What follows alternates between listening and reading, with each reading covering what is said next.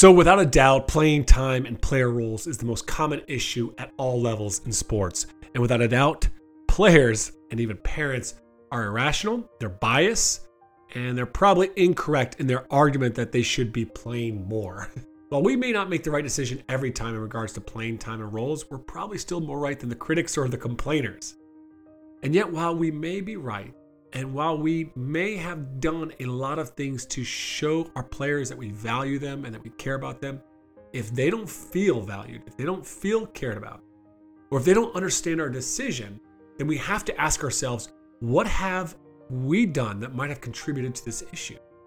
We can get defensive or deflect the feedback, but at the end of the day, we need to ask, do we want to be right or do we want to be successful? Welcome to the Coaching Culture Podcast. I'm JP Nurbin, joined by my friend and co-host Nate Sanderson. This podcast is about providing practical help for coaches to become better leaders and build better cultures. What I love about the community of coaches that we formed largely from the listeners of this podcast is that we get to work with and support coaches who aren't about blaming and complaining about athletes today or the sporting culture. They're more focused on finding solutions. If you want the notes to today's episode, be sure to subscribe at tocculture.com to our weekly newsletter where we'll send you the notes to each and every episode. Now, let's get into Nate and I's conversation today. So Nate, without a doubt, one of the most talked about things in sports and in coaching is this challenge around playing time and roles. And we've had a lot of conversations with coaches and our work with them over the last few years. And in these conversations, what I've realized is that there are really a handful of mistakes that we make as coaches that lead to a lot of additional challenges for us down the line. And end of the day, it would be great if we lived in this world where we could make decisions and the players and the parents all trusted our decisions and said, hey, coach is just doing what is best for the team. And then that would be it. Like that's all we had to do is go out and make the right decision. But the reality is oftentimes when players or even their parents don't know how we make decisions or why we made that decision, they create a story in their head. And that story is often not the truth.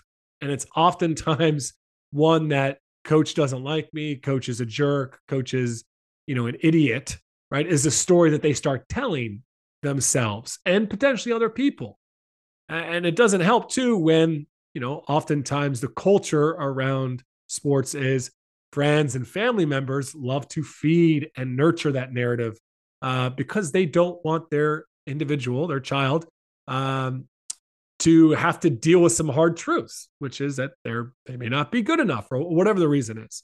So there is this, in today's culture, this lack of maybe respect or just automatic trust within the coach. And what we've seen is that we as coaches, while it would be great to live in that idealistic world, that utopia, it's just not going to be the case. And so if we can do a few things on our end, more upstream, more proactive ways to communicate how we decide playing time and communicate some of our decisions, it can not only save us a lot of time on the back end downstream, but it's going to help players to buy in more to what we're doing as a coach and to feel valued, which I think is what all of us want at the end of the day. Well, I know, JP, we're going to look at this from a couple of different angles here, but I think at the end of the day, it comes down to a coach's ability to understand, even for themselves and for their staff, how are we making decisions when it comes to team assignments or playing time or who's starting and who's sitting? Do we have a clear methodology or a clear framework with which we're using to be able to guide our decisions? But more importantly, or as importantly, once we have that established, we understand, okay, these are the things that we're evaluating. These are the standards for performance. Now that gives us a little bit more clarity to be able to communicate those things specifically with players or with parents or with administrators if you're called in to have to justify some of your decisions. Yeah, Nate, you're exactly right. I think one question I will often ask coaching staffs when I'm doing, some consulting work or a workshop for them is I'll ask them to write down, each coach on that staff, how do you decide playing time? And always the answer is very, very different. And everyone on that staff should be able to communicate, well, this is, our process, and it should be clear. So I'd encourage coaches, if you can go to your assistants right now today and ask them, hey, how do we decide playing time here? Do you all have the same answer or a very similar process outlined in that answer? That would be one thing. The other mistake that I see in this, determining playing time and how we communicate, how we determine it, and this is something I was very, very, very, very guilty of, is that we say as coaches and leaders that we value hard work, we value attitude, we value selflessness, and that's what matters here. And then what people hear is like, oh, if coach values that, then that's who will get to play. It will be the hardest worker. It'll be the most selfless individual. It'll be the person that shows up to all the off-season stuff. But at the end of the day, that's not how most of us decide playing time. Most of us, we actually are willing to let the culture slide at times in the heat of the season when it comes time to win a game, right? Like, it's just natural that happens. Now, we've talked about before the podcast, idealistically, we're in a place where we set a minimum standard that our players have to meet to be eligible to play, is kind of the approach that, me and you try to take. And then after that, it's, who gives us the best chance to win. But however we communicate that, I just feel like there's a lot of issues in coaches' communication with players and parents saying, these are our values, this is what's important to us. But then if they were to look at who plays on Friday night, it's not the hardest worker. It's not the people that embody the culture the most. And so what happens is people get frustrated. They tell us that we're a fraud, and trust breaks down. I think what you're describing there, JP, is that we establish our cultural standards, and they don't necessarily qualify you to get playing time, but they can disqualify you if you aren't meeting them. And I think that's sometimes hard for parents and players to understand. I know for us this year, our circumstances are a little bit different than they were last year. I think we have more kids that can contribute in our rotation. We're likely to play 8 or 9 kids this year instead of 6 or 7 like we did last year. And so one of the things that we've tried to be deliberate about when it comes to communicating, or places where communication can break down, is, well, what does that mean if we play 8 or 9 kids instead of 7? Well, it means that our starters, instead of playing 30 minutes a night, are probably going to play 26 to 28. It means that 8 and 9 coming into the game, they're probably not playing 8 to 10 minutes. Their turns might be shorter, or they might get a first half turn and somebody else might get a second half turn. That wasn't the case last year. Last year, our rotation was like clockwork. We just A for B, B for C. We just rotated in based on the time, and there wasn't a lot of question to it. And so, it may be a little bit more by feel this year. And I think that's a phrase sometimes that can get coaches in trouble too. When we say, well, I don't script out substitutions because I just want to get a feel for the game. Certainly there's room for that, but a player has no idea what you're feeling. A player might hear that phrase and say, well, if coach gets mad at me, then that probably means he's not feeling like playing me anymore, and so maybe that makes them more afraid when they're out on the floor. Maybe it makes them more confused because they're not really sure what makes you feel good about them being in or not, right? And so, one of the things we've done, JP, this year, just to try to clarify a little bit, what are we looking for when it comes to performance, is basically giving our kids, like, here's the 4 categories in a basketball context. Can you handle the ball? Can you do your job on defense? Can you put pressure on the rim? Can you score when you get open shots? And then we just evaluate them. You're either hurting us, you're a negative, you're neutral, where you're doing your job, or you're positive, where there's something that you're adding to the mix, as a disruptive defender is different than just doing your job, for example.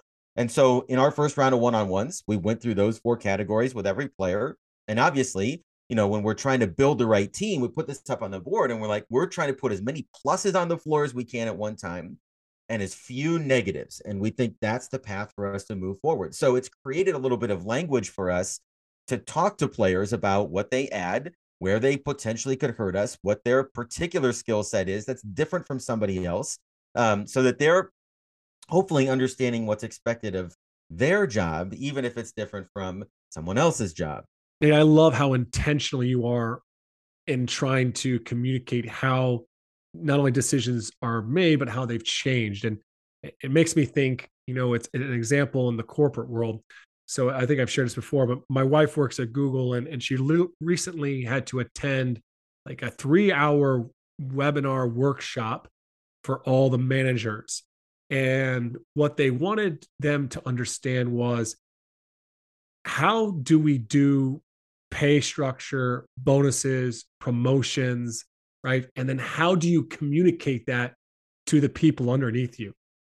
So I share this because I think sometimes coaches go, "Oh, well, why should I have to communicate this?" Well, this is the reality, right? Like, and they understand within that culture that, you know, employees want to know why they're not getting the bonus they got last year, right? They want to know why, why so and so is getting paid here, or we have to understand why. And I always come back to playing time.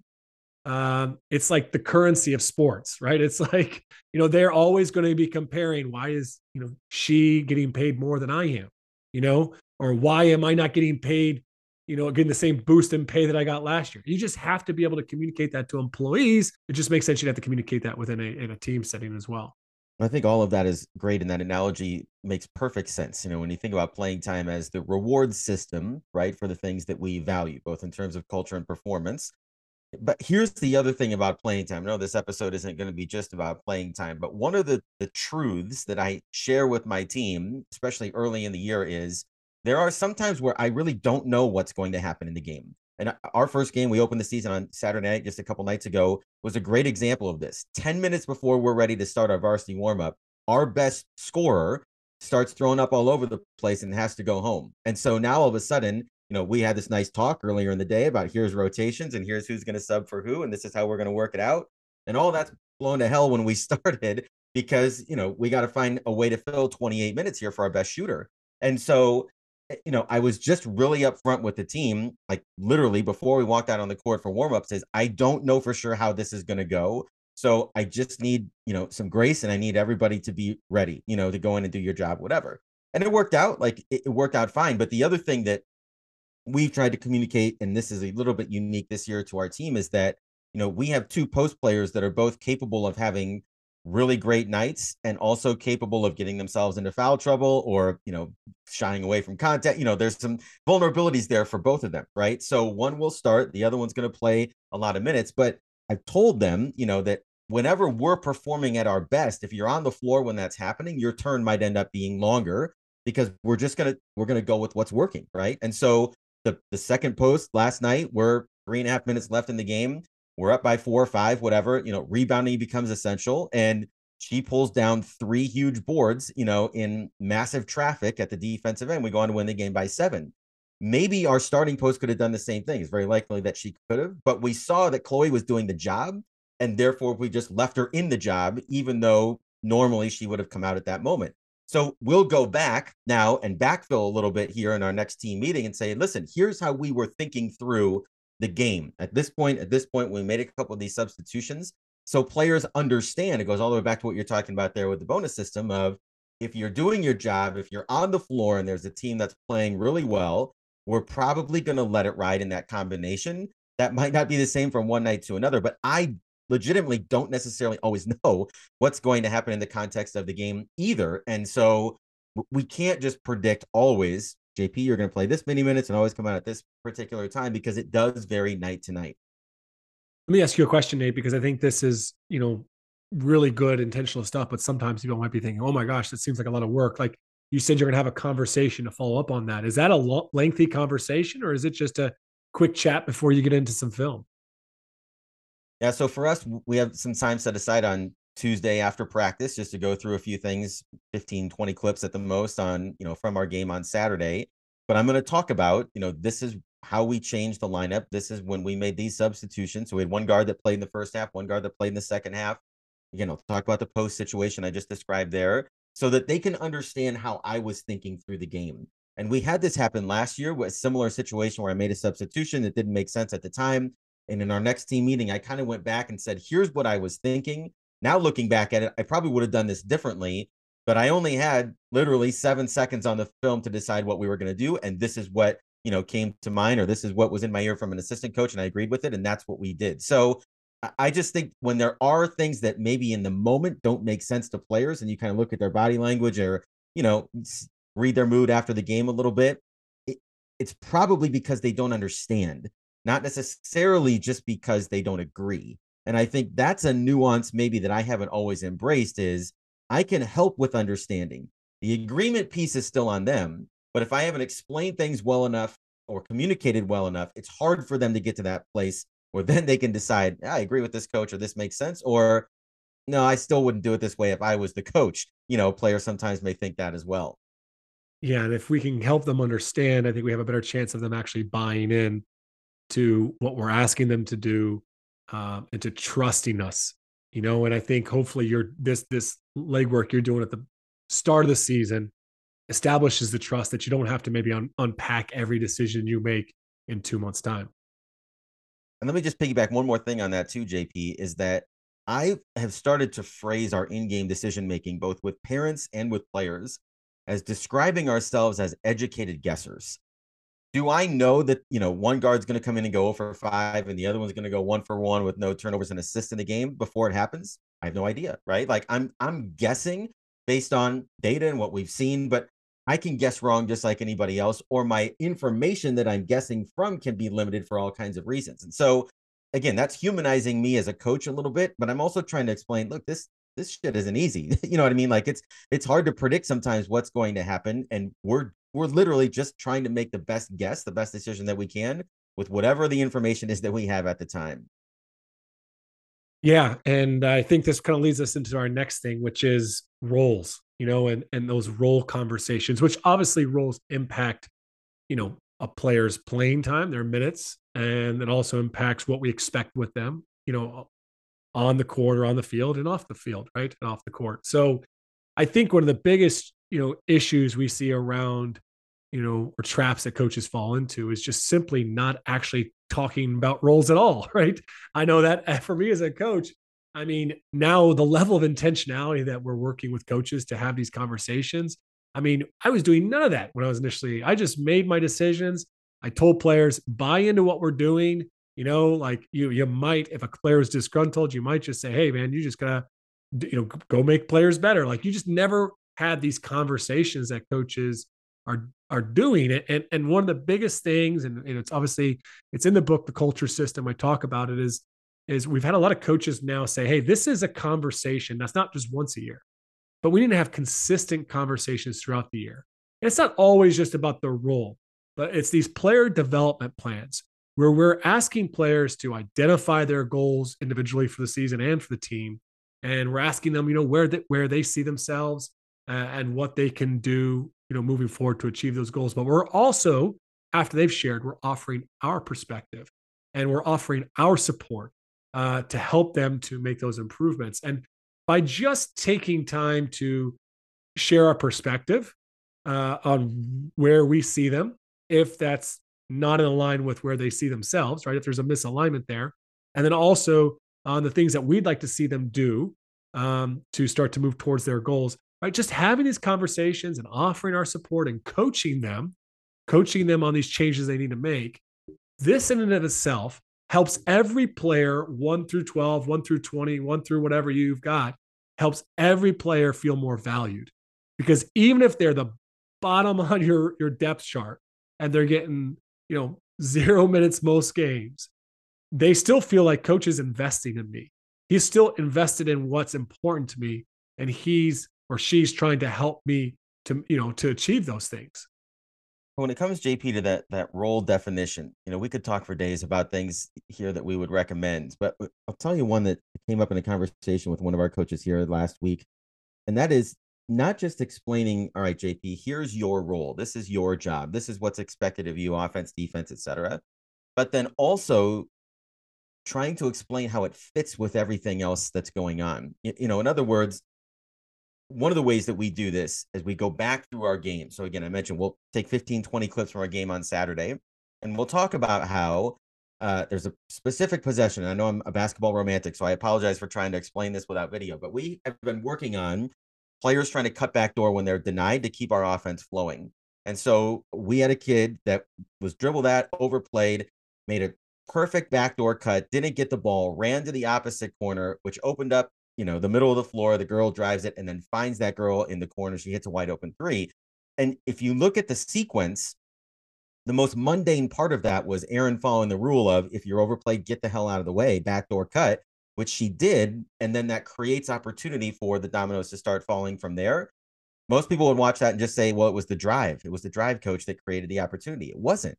It was her doing this simple little job right here. And I think that's analogous to all kinds of things, right? Like that can be your role as a teammate, your role as a team captain. It can be your role, in the performance of what's going on in the floor. But the more you can explain and show examples of how when JP does his job and, Nate does his job, look at what happens and how those things work together to make all of us better. And I know that probably sounds like, hey, I don't know if I have time to go through and, and find all those kinds of things. But if you could do that once or twice a week, just showing how every job works together seamlessly, I think that leads players to buy into and understand when I just do my job and JP does his job, we're more likely to be successful.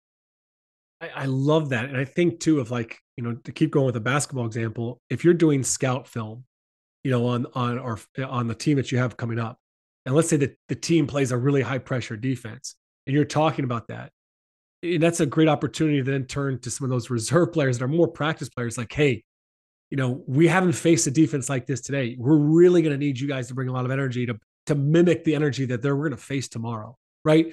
It's instantly tying even to a player that's not playing competitive minutes, but it's tying up their value to push, your starters or your main, players, right? I think the more we can do that before the game, as well as come back to it, like, hey, we were really ready for that pressure tonight. You got to give it up for the, some of the players yesterday that came in. They didn't play tonight, but they prepared us for that moment. The more that we can celebrate the role of individuals that maybe don't play as much or they don't have all these stats, that they can, get posted to social media and people, go crazy about, like that, the more we can celebrate that value, I think it helps players to see the value in their role. Because I think so often, back to your point, is, we say, hey, we need you there to push us, like you're still valuable, you're still important to the team, but they only see value based upon the amount of minutes they have and the points they score, the goals they score, right? Those stats, because that's what they've been taught. And so if we can't help them to find the value in their role, otherwise they'll never see that. Well, I think JP, that's so important, and it can be done in lots of different ways. You can amplify the praise for your scout team in your weekly email. You can pull a clip from a practice of them running a set play, of your opponents and how you guarded it, just whether it's in film or whatever, to celebrate them giving the look and us not giving up the points. When it comes to, again, baseline out of bounds is one where, a scout team is really beneficial when you're working on baseline out of bounds defense in basketball. If your scout team runs all four of those plays correctly and you stop them all in practice and then you give up 0 points the next day, praising to the rooftops, the scout team's role in that, it goes a long, long way in continuing to value them, not just internally or interpersonally, but also, outside of the program with those that are looking for, contributions and looking to celebrate everybody on the team. Now, there's some common traps that we see in these role conversations, because it's a lot more common, I think, for coaches to actually have these one-on-ones with players, where they sit down and say, hey, this is where we see where you're at. And I've come across a few mistakes that we make as coaches. I've made these before. And oftentimes in these conversations, one of the biggest mistakes that we make is we give them hope when honestly there isn't any. We don't want to be like really definitive in the fact that they're never going to play. But in our head, we know there's really no chance that they're going to jump over 4 players, unless there's some miracle or something, exceptional happens. But we always, I see as coaches, and I've done this before too, it's like, hey, well, currently I don't see you in the competitive, playing some competitive minutes. I don't see that. It doesn't mean that it can't change, but it probably won't change. And so what remains in their mind is this individual goal that I want to get some real game minutes this year, right? That goal remains in their mind. And so their experience hinges oftentimes on achieving that goal, when really we need to be giving them the truth, which will be hard for them and emotional. I've had some coaches do this last week. And they give them the truth. And when you say, okay, it doesn't mean that you can't provide value, and it doesn't mean you can't have a great experience this team. So if you can't play competitive minutes, and that's one of your goals this year, what would make this experience still positive for you? How, what would be a goal that you would have for yourself this season other than that goal, obviously? So you're trying to challenge them to think, and to essentially set some sort of new goal so that their experience isn't hinged on that goal itself. I think one of the phrases, JP, we've used in those conversations, especially early in the year, is here's where you're at right now. Okay. So, JP, if you're at number 10 and we're playing 8.5, this is where you are right now. This is where you're most likely to contribute if two of our players start throwing up right before warmups instead of one, or where you would most likely to be subbed in offense, defense, press break, whatever it might be. And I think, a way to frame that same question that you're asking right there is, if this didn't change throughout the season and this ended up being where you were at, all the way through, what can you do to bring value in this role? Or, the same kind of questions you're asking there. So it does leave the door open a little bit for the fact that, okay, we're just acknowledging this is where you are. It could change. If it doesn't change, then let's figure out what's going to make this most rewarding for you. I think what can be hardest about that conversation is that a player says, well, coach, what do I have to do to get into the rotation? In your mind, you're thinking, well, don't turn it over, make shots and do your job on defense. But you're also thinking that you have to do that better than the person in front of you, who's also trying to get better as the season goes along. Whereas that player that I just said, well, you just got to handle the ball a little bit better, make a few more shots, is just thinking that's all I have to do, as though it was in a vacuum. And if I get better as a ball handler, then coach is going to find time for me to play. But it's always in comparison with those that are in front of you. And I'm going to be honest with you, JP, I haven't found the perfect way to be able to articulate that yet with our team or with our parents, other than to frame it around this idea that we're always competing. We're always competing for spots. You're always trying to catch the person in front of you, but you have to remember they're trying to run away from you just as fast as you're trying to catch up to them, and that's what makes it difficult for players that are at the end of the, reserves to be able to catch people that are in front of them, because we're all trying to get better. Absolutely. I mean, and let's go back to the business world, a metaphor or analogy that I used earlier. My wife's learned this more and more recently. You want a promotion into the next level, some sort of leadership position. Well, it's not there as long as someone's currently in that role, and oftentimes you can do everything perfectly, but until that position opens up, you will remain in that role. Like, you just can't promote, willy-nilly out there. And JP, if I could just follow that up really quickly, this is another thing that's hard for players to understand. If I'm number 9 and my job is to go in and play the top of the zone and not turn it over and make an open shot, that's a different job than being number 5. Number 5 may have to handle the ball in the press. They may have to guard the best player. They may have to have more rebounding responsibilities. So this is really hard for players and parents to understand, is that just because you're good at being number 9 or number 8 or the first guard off the bench, that doesn't mean that you're going to be great at the next job you're promoted to, because the responsibilities are greater. You don't have to just demonstrate you can do your current job. You have to demonstrate that you can do JP's job, who's in front of you, better than he can, in order to take that spot. And again, that's just a total foreign way of thinking when it comes to what players are looking for, or how they're justifying in their mind what a promotion should look like. Now, just another slight little recommendation for coaches. I think one of the complaints that we get back in feedback, when we do a lot of feedback within teams, and you get the players are frustrated by the fact that, well, coach pulls me out of the game, or I get subbed out, when I make the smallest mistake, or they don't even go to the game, but it's like, well, so-and-so can, turn the ball over, or they can make all these mistakes and they can get away with it, and you don't seem to get on them about it. And what we try to encourage coaches is to communicate the value equation, the competitive value equation, right? And essentially is, how you help the team impacts how much you can actually hurt the team, right? If you have a huge upside, if you're dropping 30 points a game, you shoot 50% from 3, you can take a few bad shots. You can turn the ball over a few times, because we can, you're still really bringing a lot of competitive value on the court. But if you don't have a lot of upside, you're not great at scoring, you're not a great defender, or you're not really big and be able to rebound the ball, right? Then you really can't go out there and make a lot of mistakes, right? So your role is different, right? And your expectations are different. And so, yeah, if you're doing few things like this, you're really hurting the team and you're not helping us to win. And so that value equation of how much you help the team and how much you hurt the team, that impacts. And players need to understand that because the standard is different based upon your ability to impact the game when you're on the field or on the court. Well, and I think to push on that a little bit further too, going back to our four categories, I can't put four shooters on the floor with nobody that can put pressure on the rim or defend.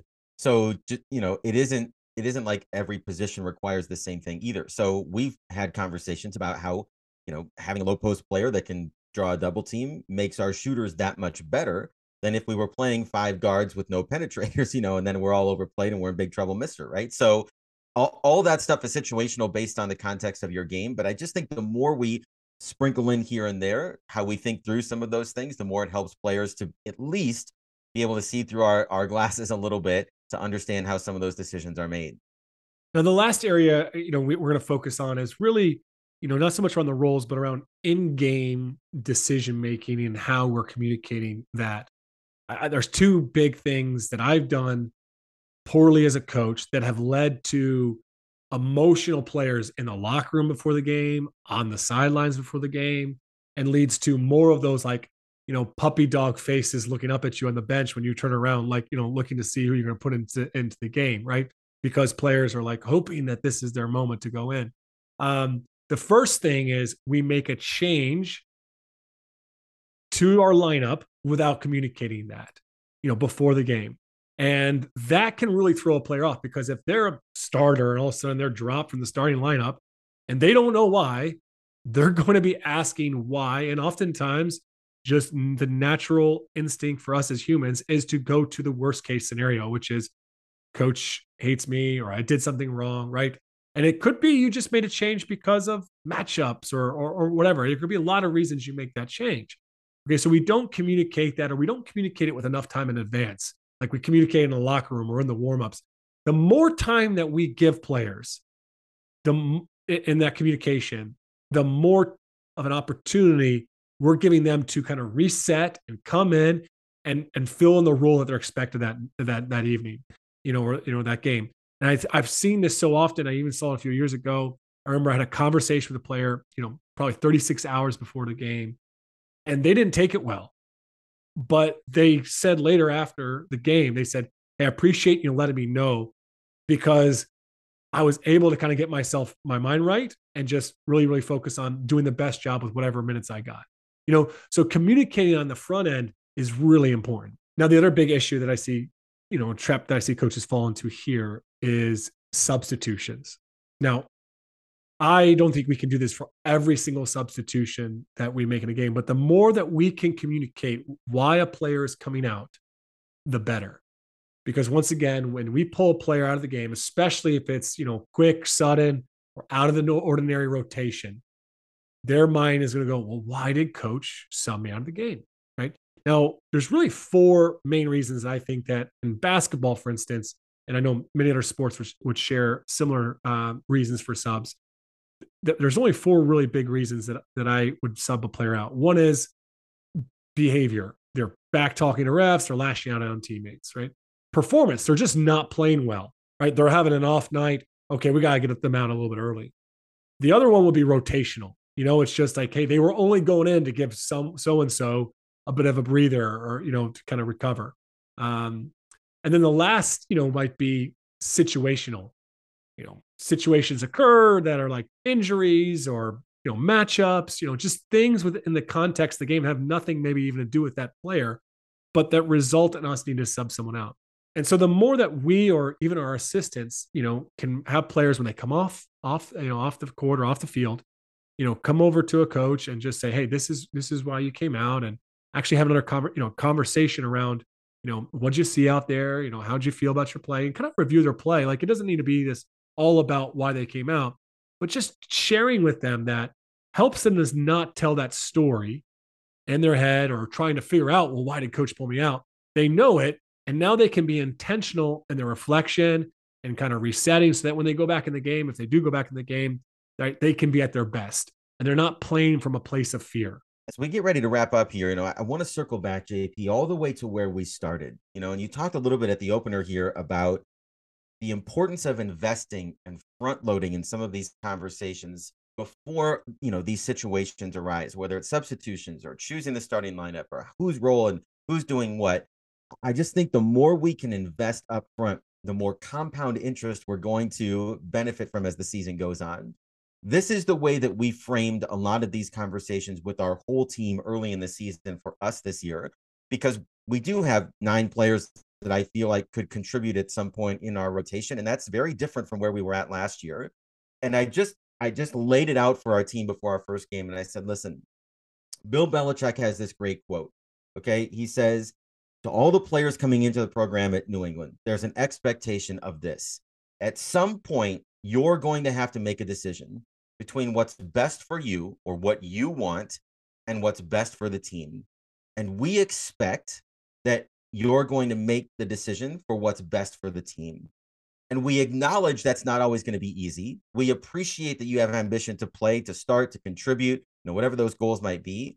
But everybody at some point is going to experience that decision. And if we all make the decision to put the team first, it's the only way we will become our best. And I think again, by acknowledging that it's hard, by acknowledging everybody's going to go through it, I can come back to that in January if a player is really frustrated and we're asking her role to change. I can come back and say, this is the moment for you. I know you want something different, but I think this is what makes our team better. And we're trying to make the best decision for the team. And we need you to do that for us. In order to build momentum, or players are going to make that decision, you got to share examples of when other players have done that in the past, right? I mean, in New England, obviously, when they just roll the 6 Super Bowl rings out on the table and say, this is how we do it around here, or you're not here, that's a little bit different situation. We're not always there. But if you can go back in time and say, look, 3 years ago, we had a kid whose parents wanted him to be a starter and go Division II. And, we just knew that was going to be tough. And this is the role that he needed to play on our team for us to be successful. And we had a lot of conversations and he chose, what, coach, I'm going to do it. I'm going to excel in this role you're asking me to do. And our team experienced success. The more that you can highlight stories like that, the more likely to get to buy in.